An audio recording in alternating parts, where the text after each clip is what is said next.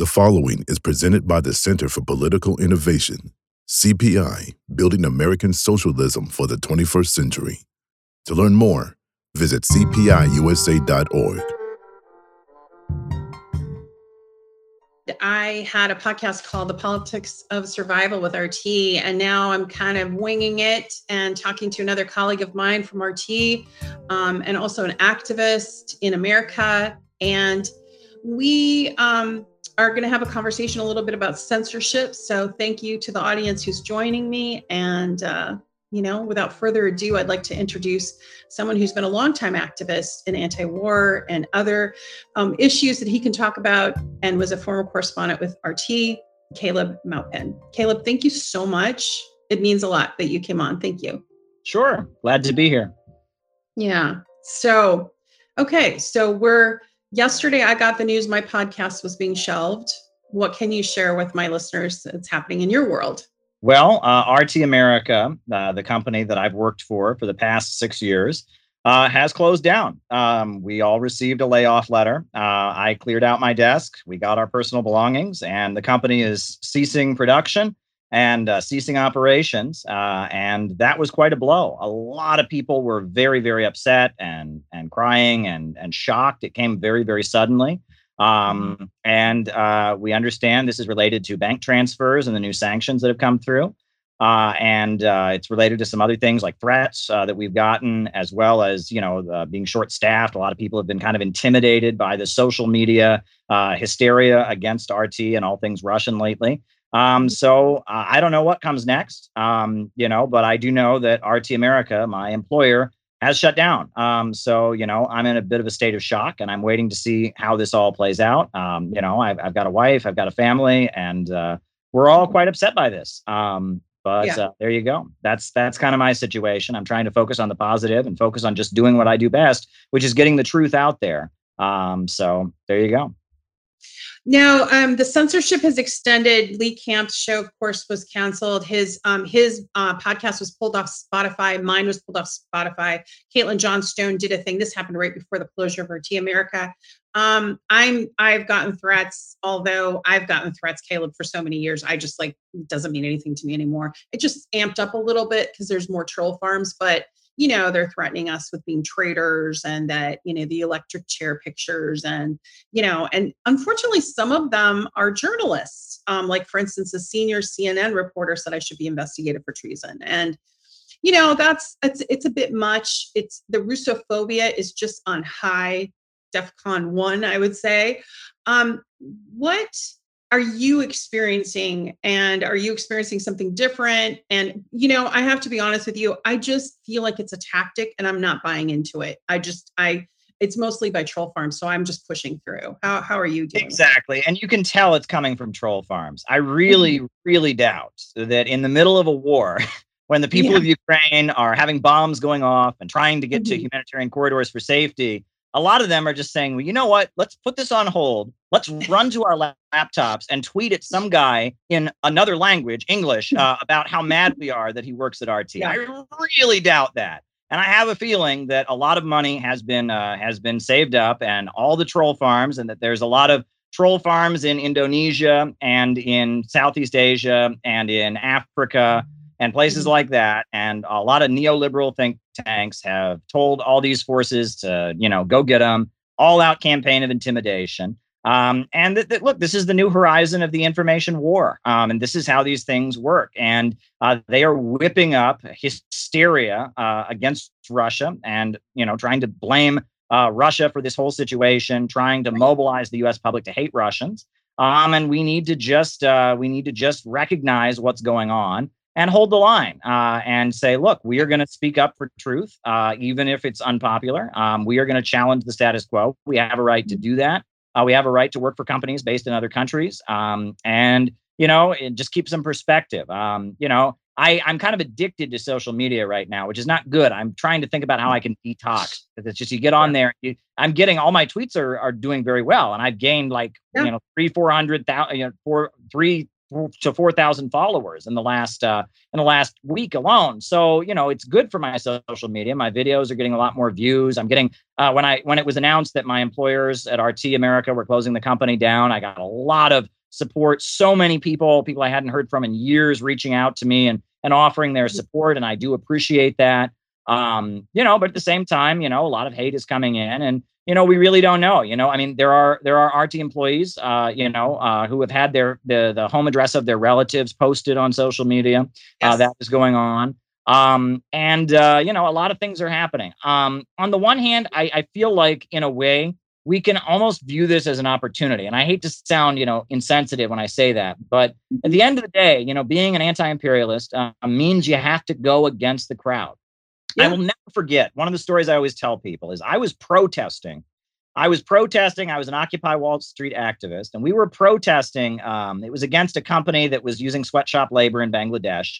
And we were protesting at this clothing store in Manhattan. And we were like being provocative. We were going into the store and making some noise. And of course, the security guards want to kick you out of the store, right? Right. And so, we're in the store, and this security guard walks up to me and is, going to kick me out of the store for standing there with my sign with the other protesters.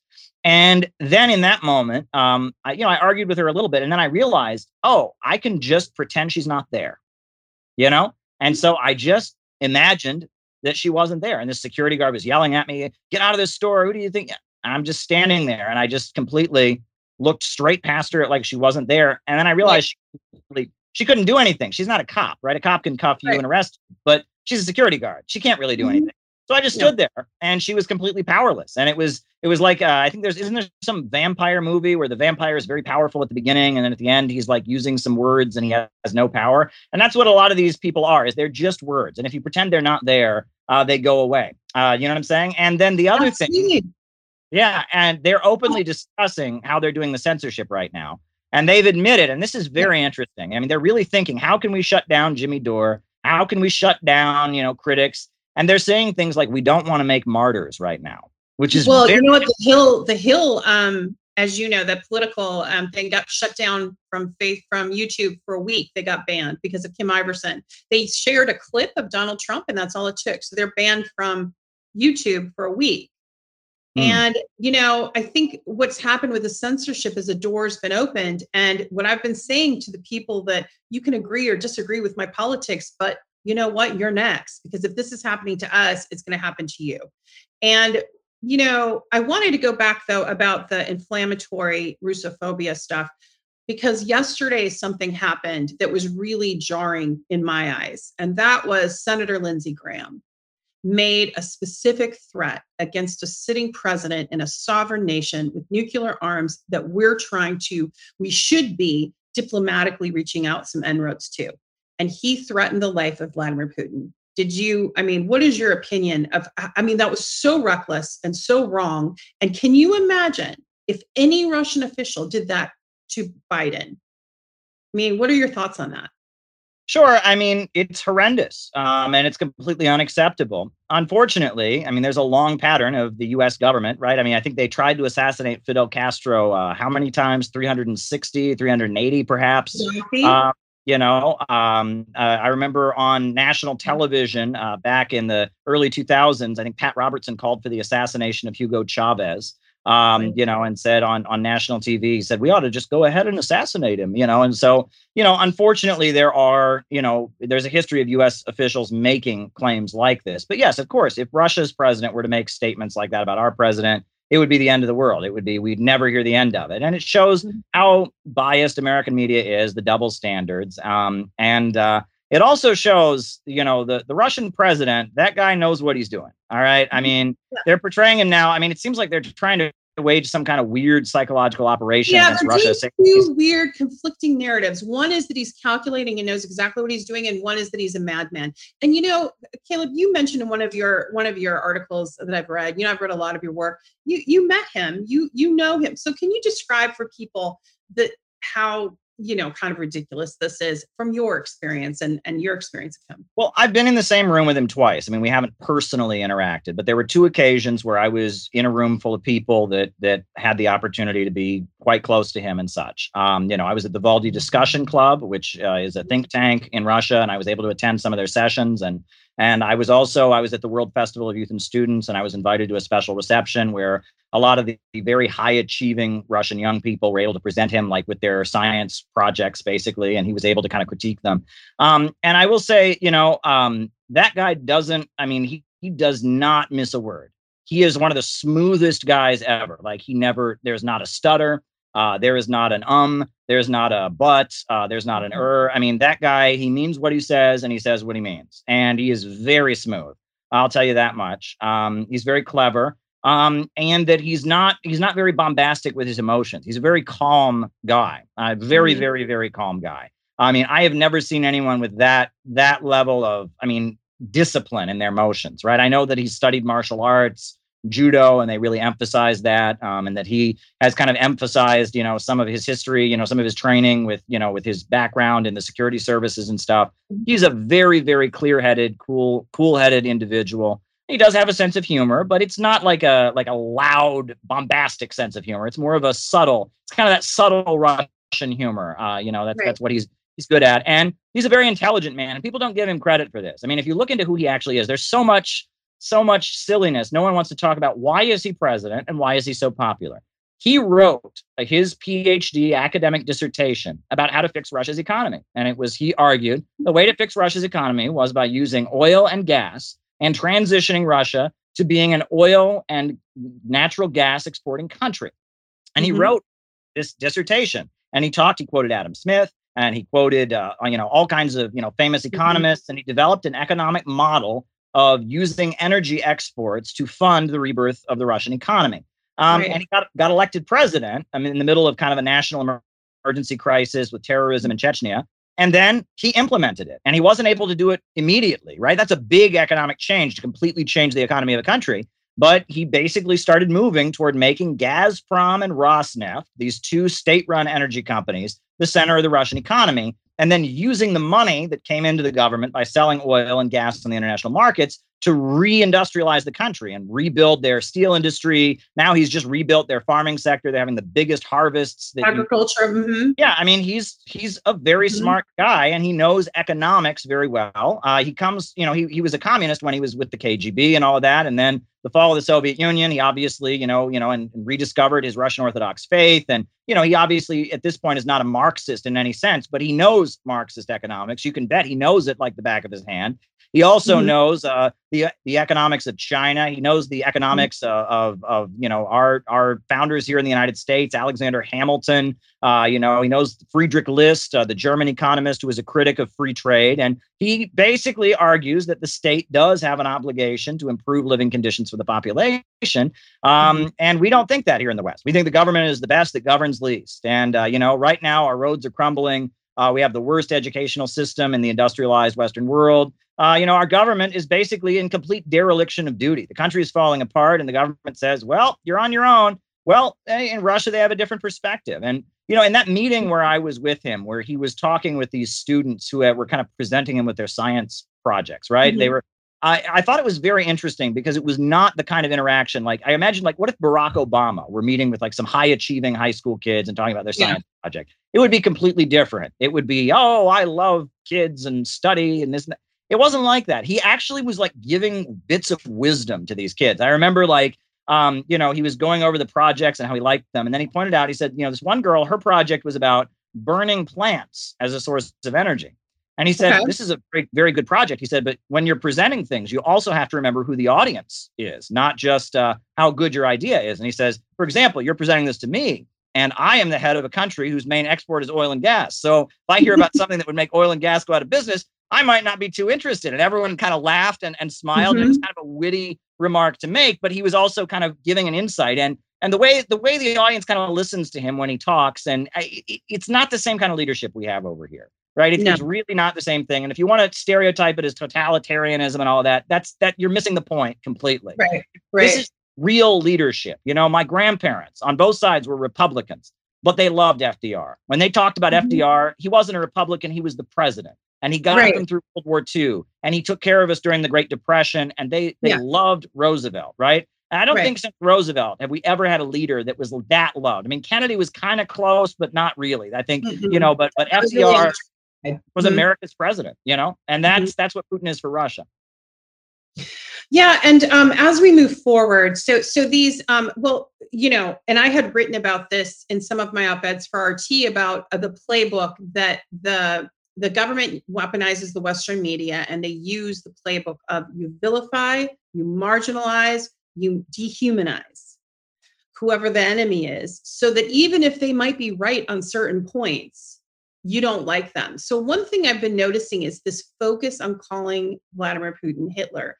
And my take on this is because our government is actually funding Nazis in Ukraine, neo-Nazis, and it's to deflect. It's again switch and bait to deflect from what they're actually doing, actual neo-Nazis. And I found it so offensive because Vladimir Putin's, knowing his background, his parents, his father fought in World War II.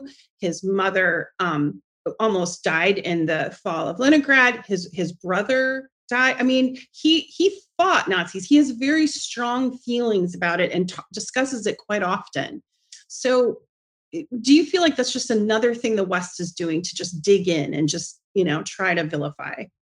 Well, it reflects, the thinking of the leaders of the United States and the way they're talking in Ivy League schools on a number of levels. I mean, okay, so first things first, it's just an insult, right? The Russians are very proud of their role in the Second World War and the defeat of Nazism. Mm-hmm. So comparing one of, the Nazis killed 27 million people in the Soviet Union. So it's just psychological warfare on that front. But also you have to remember, okay, so we have, at the time of the fall of the Soviet Union, prevailing in the United States among people studying foreign policy, you had a lot of people that were studying what they called Sovietology or Kremlinology, and that was dominated by neoconservatism. And you had Irving Kristol and Leo Strauss, and they were the two big, giant intellectuals of Sovietology and Kremlinology, and they were the founders of neoconservatism.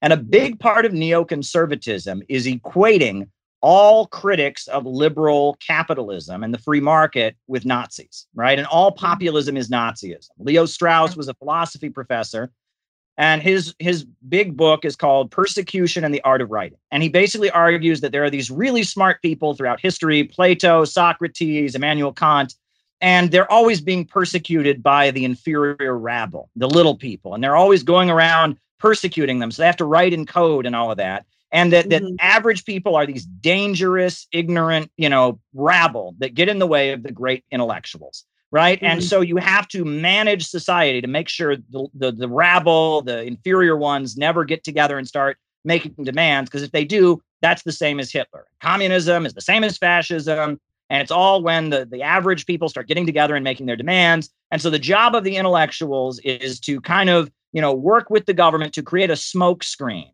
to kind of manipulate the inferior ones. They kind of view average people as like little children who, the world events are too complicated for us to understand. And the smarter people that go to the Ivy League schools, their job is to just give us this very black and white view of the world and manipulate it in order to make sure that the bad, countries where the rabble are out of control and you get a Putin or a Xi or a Fidel Castro, that they get beaten back. And that's the neocon perspective. It's very elitist. And you can see it like blatantly right now. Leo Strauss, his favorite TV program was Gunsmoke. He loved Gunsmoke, the cowboy. Yes. And people joked about how Gunsmoke, the good guy always wore a white hat and he was all good, had no flaws. The bad guy always wore a black hat and he was always completely bad, no redeeming qualities. That's the way they're portraying the situation. And Leo Strauss said, that's how Americans should come to view foreign policy. And that's what we're getting with this whole Ukraine crisis. And so there you go.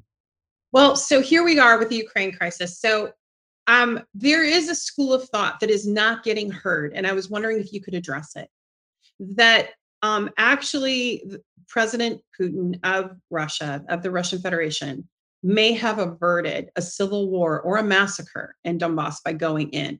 You're not hearing that narrative in the West. So can you talk a little bit and educate our listeners about what that means and why we're not hearing it? Well, yes, and it is deeply frustrating to me because I follow very closely what the Russian government is actually saying, which in the middle of a war is kind of important. You would think, that CNN would be paying attention to this, that, but nobody except for RT seems to be paying attention to what the Russian government is actually saying. So about a month ago, Joe Biden and the United States and Britain all announced Russia is preparing to invade Ukraine. And I watched these press conferences, and Nebenzia of the Russian Federation, the Russian foreign ministers, they all got up and they said, no, we're not. We are not planning to invade Ukraine. We don't know what you're talking about. We're not planning to invade Ukraine. And the United States said, oh, but you're having military exercises in Belarus. And Nebenzia, and he got up and he said, we have these military exercises every year. And we announced to you that we're doing them just so you don't freak out. And they said, no, Russia's about to invade Ukraine. Russia's like, we're not invading Ukraine. So after the USA just wouldn't let this go. So then you'll recall Russia started moving their troops away from the border. They started moving troops away from the border. Yeah. And there's video of it. And Joe Biden said, oh, I'm not sure this is really happening. There's video. I mean, it was not a secret. I mean, and the USA has satellites on Russia. You think that any troops move without them knowing about it? They're watching all of this very, very carefully. They started moving their troops away from the border. And then that's when the bombs went off in Lugansk and Donetsk. And then immediately the shelling that the people of Lugansk and Donetsk have been facing for the past 8 years, the drone strike, all started escalating. And it looks to me like basically, Biden blames Putin for getting Trump elected. And he said, we're going to get into office and we're going to take revenge on Russia. He waited for a year to try and stabilize with the pandemic. And then he basically told the Ukrainian officials, all right, we, go and take back Lugansk and Donetsk, kill those people, slaughter them, go in and just wipe them out, right? You killed 14,000 of them so far. They're allies of Putin. They're Putin's puppets. Biden told Zelensky, just let the Azov battalion go in there and wipe these people out. And so this onslaught started coming into Donetsk, and people in the eastern regions all started piling on buses and fleeing for their lives and going to Russia and trying to get away.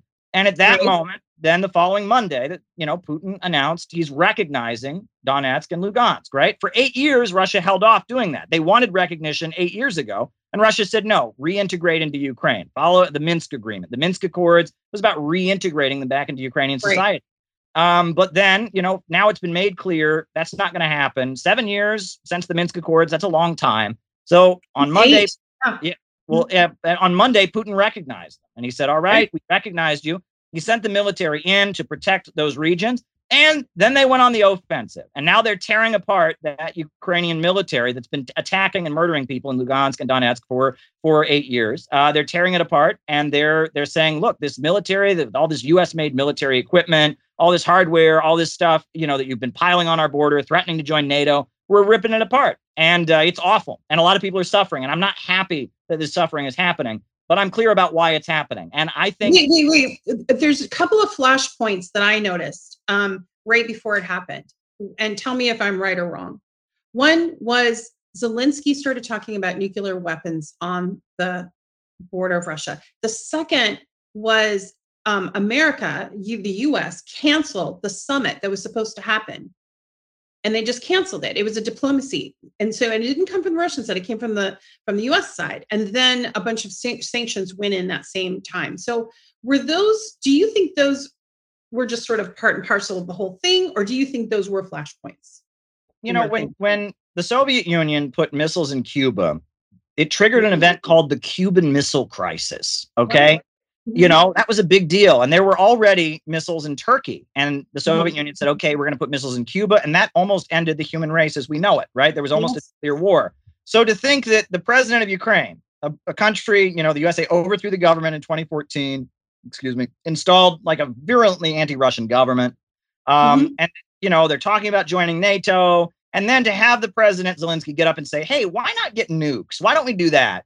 I mean, to think that that's not a provocation and a threat against Russia, you have to be completely out to lunch not to think that. But that's how U.S. media is portraying it. I've heard U.S. officials say, well, Ukraine is never going to get nuclear weapons. Well, then why did they make that statement? That statement was a threat against Russia. It was. And then canceling the summit. I'm sure Russia would rather be talking with Biden than having war right now. But the USA didn't want to talk. And then the bombs went off in Lugansk and Donetsk. The shellings escalated. And then Russia went on in, and it's awful. And my heart goes out to the people in those regions, but this didn't have to happen. And I hope that Russia is able to leave soon. No, I really do, because I think the strategy— I do. Where are we now? Like, what is the latest that you've heard? Because, the news is so, it's now, especially with RT, not as accessible to the West. We're like in an echo chamber in this moment. So can you give our listeners a little view of like what's happening at this moment? And it's, we're in the first week of March, And all this has happened. So where are we with talks? And last I heard there was some talks going to happen near the border of Poland, and then it moved. And what's going on? All right. So at this point, I believe what the United States is doing is they're trying to turn this into a prolonged conflict, which is really bad for Russia, really bad for Ukraine. And I really hope that Russia can figure out a way to, get the security they need and get out of there as fast as they can. Because the fact that Zelensky is not seriously negotiating, that's clear. I mean, he went in and he said, the terms of his negotiation was Russia pull out of Crimea, pull out of the eastern regions. That's not serious. That's not a serious negotiation, right? That Zelensky is not seriously negotiating. And the Ukrainian military has at this point completely collapsed. Most of the fighting is being done by these ultra-nationalist fighting groups that are not accountable to the Ukrainian government. And on top of that, they're now calling for international volunteers. And this all reminds me of Afghanistan. And we know that Zbigniew Brzezinski talked about the Afghan trap. And that the Russian military is very effective, but they're effective in terms of they go in, they go out. Georgia, 2008, Putin did an amazing job in that conflict because, Georgia attacked South Ossetia and Russia said, okay, they went into Georgia, they got shit done, and then they left. Right. But if this turns into, a war that goes on for years and all of that, Russia's ability to function as a society is going to get weaker. And I think Russia knows this. I'm not saying anything they don't know. They've studied the history of the Cold War far more than any Americans have. Right. But, they know this. But I think that is the intent. They want to make this the new Afghanistan. They want anti-Russian fanatics and anti-communists from all over the world to start going to Ukraine and joining the Azov battalion and the fighting groups. And they want to prolong this as much as possible, demoralize Russia. And the sad thing is, if that's their strategy, it really goes to show they don't care about the Ukrainian people, right? Because that would, how many deaths would that result in? Like 3 million Afghans died in the Afghan-Soviet war. Right. I mean, it's like that wouldn't benefit the people of Ukraine in any conceivable way. When you mentioned Afghanistan, I mean, we took away the aid. And by the way, that was stealing. And it's going to, the projection shows, and I think Claire Daly, the Irish MP, talked about this. 1 million Afghan children are going to starve as we speak because they can't get aid. And we took it and we gave it to 9/11 survivors. And I just, the decisions that are being made by this administration are really stark regarding foreign policy. And I'll tell you something from my experience, because I worked for Joe Biden, as you know, and was an intern for Leon Panetta, and low level, but yet they talk in front of you with the mics off, right? And I was around. And I heard with my own ears, and this is right after the fall of the Soviet Union, not too long after, they said Russia will never have a seat at the table. They will never allow them to economically rise. Vladimir Putin proved them wrong, and his leadership, along with the other people around him, they did bring a middle class to Russia, as you brought out the history of it. And then he made a speech in 2007 that said we need to move away from a unipolar world. That was the key. When he said that, I remember that speech very well because I thought it was such an incredible speech for history, but also the reaction from the Americans in the front row. And I thought, because he was everyone's darling. He was invited to all the, events and everything. And then all of a sudden he became the villain. And I knew him saying the West, that Russia was rising and they wanted respect economically to participate. They're capitalists. There's no political ideology difference anymore. There's no Cold War. Well, you know what happened. The rest is history. So when I remember someone interviewed me in 2020 and they said, well, during that time, didn't we like Russia? And I said, no, there was a hostility underlying. The hostility was to keep the Russian economy from not participating in the marketplace in a competitive way. So what you're seeing now is all this regime change. I'm seeing this online and in the media. They need regime change. That's translation for the US wants to put in a puppet government in Russia, right? And take them off the global oil and gas market because America really wants to corner that. So we're in this hawkish moment, right, with the Biden administration, in my opinion. Some of the same people that I worked with are still there. Madeleine Albright's people, some of them are retired and some of them are still in the background there. So they still have this Cold War attitude where, okay, to justify $787 billion in our budget for weapons, we need an enemy. So Russia's their enemy. And you're younger than me, and your generation is seeing this, but not lived through that history. What is your thoughts about your generation? Is this generation of Americans going to accept a neo-McCarthyism, or do you think there'll be a pushback? Well, I think what's underlying a lot of what you're describing is a particular attitude. When you talk about the elite of the United States, it's funny. My outlook has generally, the way I got into protesting these things, and let me just add, I was marching for the people of Donetsk and Lugansk in 2014 before I ever worked at RT, before I ever got a check. I have been an anti-imperialist. I was trained to come at things as a Marxist. I worked for former U.S. Attorney General Ramsey Clark at the International Action Center, and I looked at things with a Marxist-Leninist perspective. But I have learned a lot, and I still, frame things in Marxian terms, but I realize there's a bit more to it. And that among the American elite, there is a certain faction that you can call, I think Carol Quigley, who was the professor of Bill Clinton, who was an academic who's widely respected. He talked about the Anglo-American establishment. And there is a wing of the American elite, the old money based in New England that are in with the City of London and, the London Stock Exchange.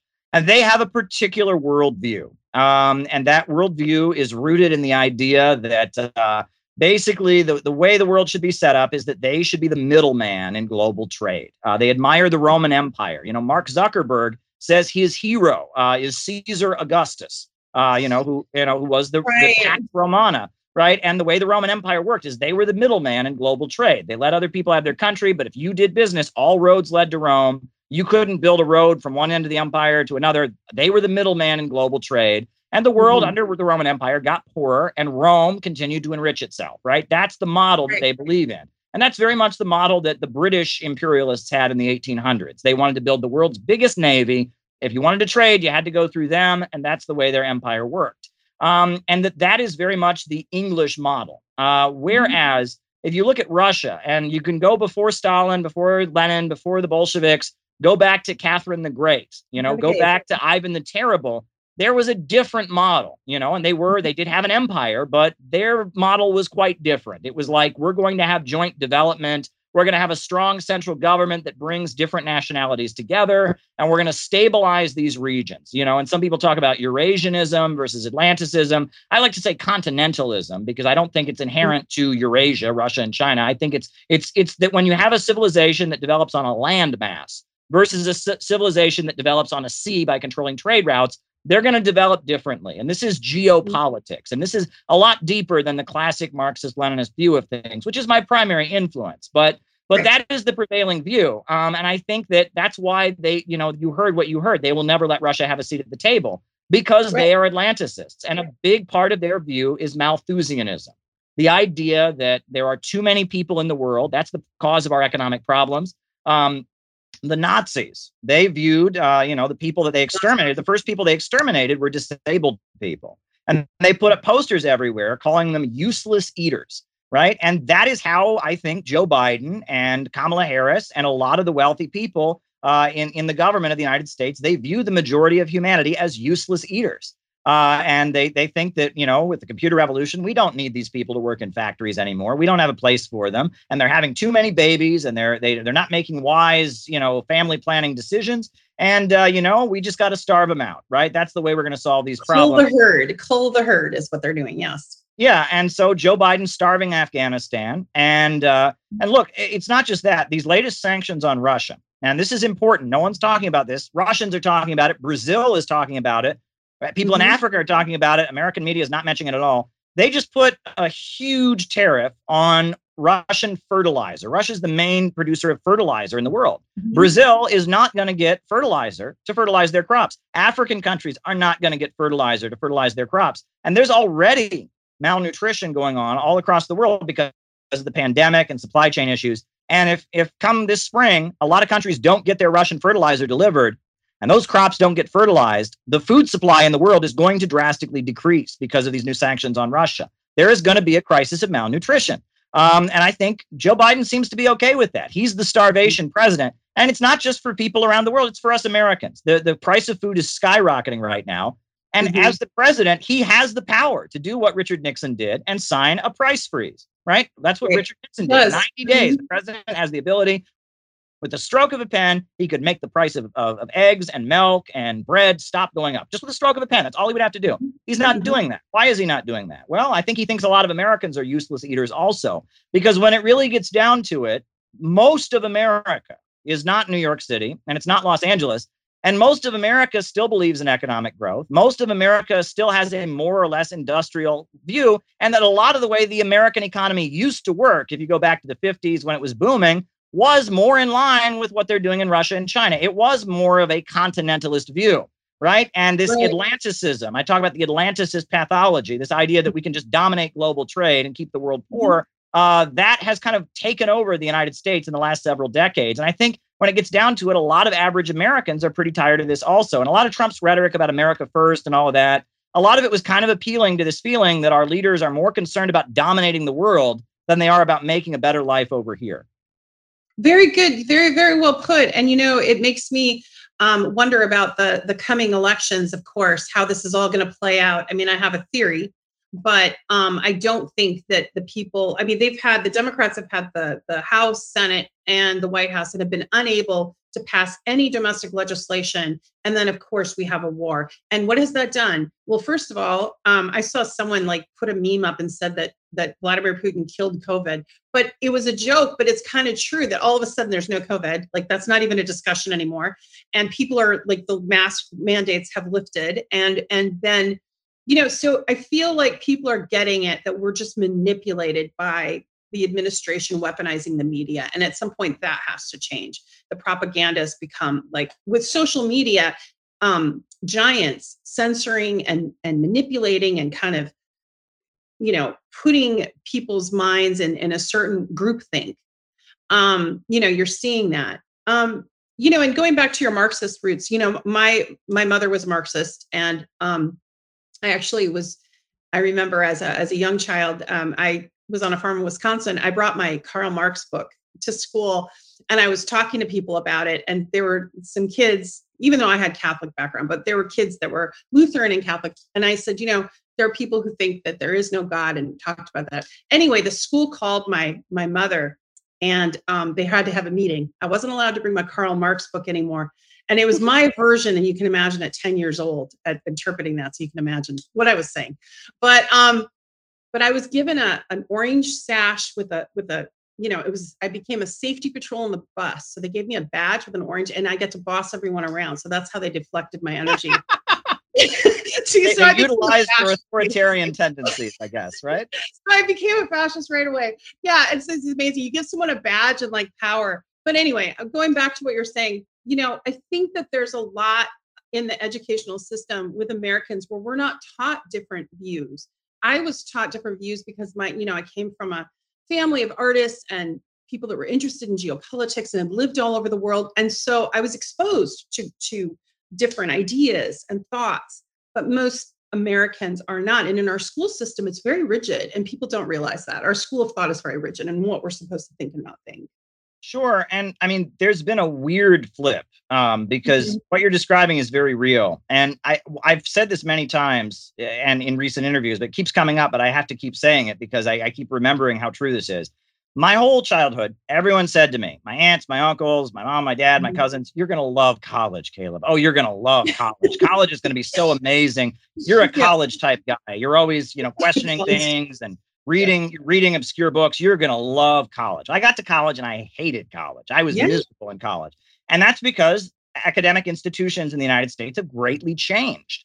During the Cold War, it was your average middle American folks were like, kill the Russians. I hate the communists, support our troops. And it was in the colleges that you got people that said, well, maybe there's another side to the story. And the Nicaraguans have their perspective. And maybe these Contras that Reagan is arming are not so good. And people went to college to learn to see shades of gray and such, right? And there was a feeling that wasn't safe for average Americans, but it was at the college that you had to introduce people to think at kind of a higher level. That was the Cold War normal.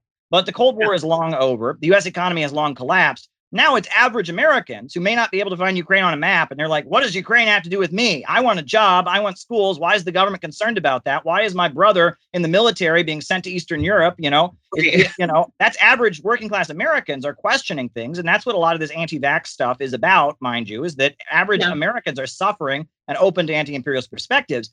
But college has become the opposite of what it used to be. College is now where you get vetted to make sure that, if you're going to get a place in this shrinking American middle class, you better be ideologically pure, in so-called totalitarian states, in China, in order to get a certain place in the government, to get high up a government job, you have to be a member of the Communist Party. You have to agree with them. In Iran, in order to get, high enough up in the government, they will make sure you're a good Muslim and you follow their code. And that's what our American institutions are. Our Ivy League schools, but most academic, universities, colleges have become this place where you're given the party line and you're there to make sure that you know exactly why Putin is an evil dictator and why China is oppressing those Uyghurs, and you learn to just vomit back exactly what you want. And if you can do a good enough job of that, you can get an A+ and you can get, and I learned this, I observed this, because when I worked in the UN press corps, I used to work with Press TV, the TV network from Iran, and I was in the UN press office, and there's not very many reporters there. The UN press office,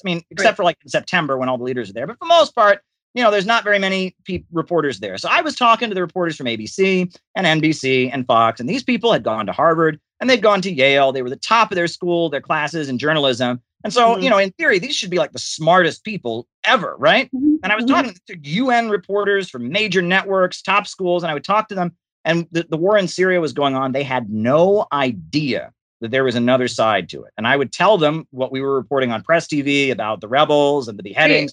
Right. And they would, really? I've never. And I'm thinking, how can you be so smart? But that's what being smart is you learn. And then if you try to present that side, you're called an Assadist, or because I try to present a different side in some of my, as I'm called a pro-Putin or a Putin apologist. I don't, and I just kind of say, I don't care. Tell me what you want, but I'm trying to give you another perspective.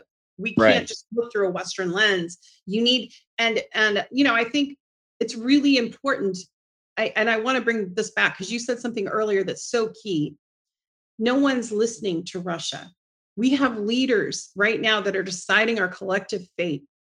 And what I have a problem with, most of all, is that they haven't been listening. They haven't been listening since before 2014. For whatever reason, and I think it's mostly economic, but not ideological, but it's really profound, because we could be headed towards a world war if we don't stop the rhetoric and start diplomatic inroads. And do you think I'm being too dramatic by saying that? Or what is your observation on the world stage right now where we're at? Tara, I think you're absolutely right that we are in a really dangerous situation. People have no idea how dangerous it really is. And we are being fed this very one-sided, almost, what do they call it? Melodramatic version of events where Putin is just the bad guy. We are getting this version of events that is very, very one-sided, and they're doing things that will have, damage done. Destroying these Russian tea houses, banning Anastasia from ABC, Disney Channel.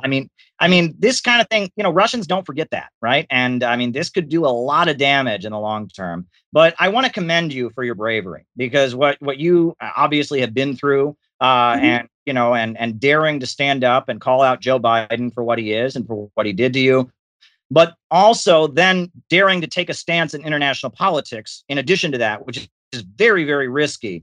You are one of the bravest people I've ever seen in my life. And I just admire you. I really have great admiration for you. And, I get a lot of harassment on the internet and stuff, nothing compared to what you've faced. And I want to commend you, because you have exposed how hypocritical these people were screaming, "Me too, me too, me too." And you ended the Me Too movement, essentially, because you showed that these crimes that Me Too is all about also apply to one of their guys, and so it fell apart. And I said, it's like it's not war or rape if it's an elite Democrat, apparently, according to the public right now. It's kind of, thank you for your admiration. I admire you too. I like your work. I've liked your, and read a lot of your work, shared your videos that you've done on the academic part, especially the academic part and historical context. I think it's important. And, my philosophy was, Caleb, like, I'm not scared of anything. I've had so much come at me. It's been a machine that's come at me that I've just sort of, created a psychological structure where I'm okay. But what I would say is that I have this small platform and I chose how to use it. So I help survivors, other survivors. And then I decided, because I felt very passionately about Russophobia for personal reasons, that I wanted to make a stand about this. And I've always had an interest in geopolitics. And that's why I was originally in politics when I worked. So one of the things that's been kind of hard is with some of these journalists that come at me, like Edward Isaac Dovere or the Politico reporter, you see them on my thing. They just make personal attacks. Even Kevin Rothrock made a personal attack. You're crazy. You're this. But they don't engage me in an intellectual way. They don't debate. And I try to debate them. I say, well, debate me. I'll talk to you about geopolitics. I know history. I'm a nerd. Like call me out. And they won't do it. They'll just say things like, you're lying and you're crazy. And that's it. And just kind of like throw up their little misogyny. But I really truly believe that we just have to keep being that voice for another perspective. Because I believe that, and this might be controversial, but this is what I believe, that the world is shifting east, that innovation and the future is going to be towards the east. And I think that the West is showing signs of being a dying empire. So we can either integrate and all become, partners, or the West will be left behind. And I think that's where we're at. I would absolutely agree. Rosa Luxemburg at the time of World War I, she said it wasn't inevitable that we would move towards socialism or some higher form of civilization. She said it was a question of socialism or barbarism. And she talked about how when the Roman Empire fell, you didn't get something better than the Roman Empire on top of it. You got, the population of Europe, didn't return to what it was for another 1,100 years. The life expectancy of human beings greatly went down. Conditions all across Europe deteriorated because the Roman Empire had fallen. It had just gotten worse and worse, and it finally collapsed. And, that may be what we're headed for in the United States. And I really hope not. And that's why I call myself an American patriot. As weird as that might sound, I am an American patriot because I want Americans to know I don't want that to happen. I do love my country. I love my fellow Americans. That's why we're speaking up. Exactly. Because we do care. I mean, if we didn't care, we wouldn't speak up. We'd let it go. Right? Yeah, exactly. And that there's a lot of pessimism these days. We live in such a pessimistic age. But what we need now is optimism. And we need to say that, look, there is a beautiful country here of people who believe in growth, of people who want to make a better life. And those people need to be represented. And that these war makers, Joe Biden and Kamala Harris and Victoria Nuland, they don't speak for average Americans. And so that's why I'm patriotic. That's why I'm a populist. That's why I'm a socialist. So that's kind of where I'm at politically. And, I'm open to hearing different perspectives and learning about it. And I really appreciate you having me on your podcast. It's a real honor for me. Thank you. And then how can my listeners find your work going forward? Well, my main platform now is YouTube. I'm Caleb Maupin. I'm also on Rockfin, Caleb Maupin, CalebMaupin. And I run a think tank called the Center for Political Innovation, which is, we're having conferences around the country, cpiusa.org. So if you're interested in hearing, this kind of perspective, you can check out the Center for Political Innovation, cpiusa.org. And you have an event coming up. Yes, and you're going to be giving a presentation, a video message to it. That's March 12th in Austin, Texas. We're going to have an event. We're getting a lot of threats, but we're spending a lot of money on security to make sure that it's safe, that we don't have a problem with disruptions or attacks. And it's going to be in Austin, Texas, March 12th. So, if you want to hear a lot of different people who share this kind of anti-war patriotic perspective, come to the conference. Well, thanks. And thanks again for taking the time out to speak with me. And thank you, all my listeners, for hanging on. And we will be back with the politics of survival. And thank you, Caleb.